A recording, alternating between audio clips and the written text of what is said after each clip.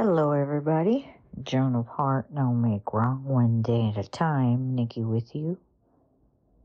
Okay, so I know yesterday's podcast was not so put together. It's so perfect, though. It was so magnificent. Everything that Kelsey shared was just exquisite. And I don't have to explain it to you. You guys get the whole gist of it. I just wanted you to know that we were having technical difficulties. The calls kept dropping. And of course, I got no resistance to any of it.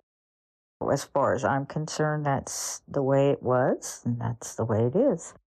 It's all good. And now we get to have a little recap, but not really. So that fills you in a little bit about what happened.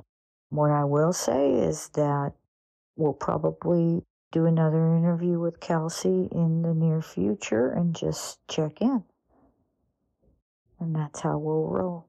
So, you guys, you're always taking what works and leaving the rest. You're listening from what's similar, not what's different.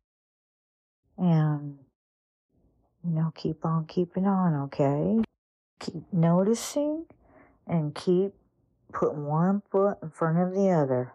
Everything will just fall into place.